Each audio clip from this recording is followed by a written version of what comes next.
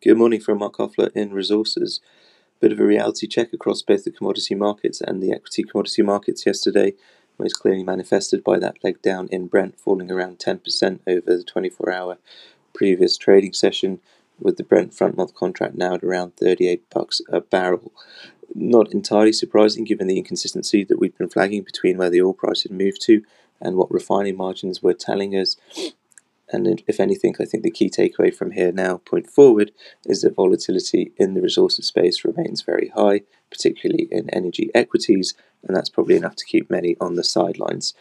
That said, it is worth flagging that we have reinstated coverage of ConocoPhillips today with a buy rating and a $56 price target. This is very much one of the few go-to quality names that we see in the energy space right now, and it's also worth flagging that Technip FMC continues to be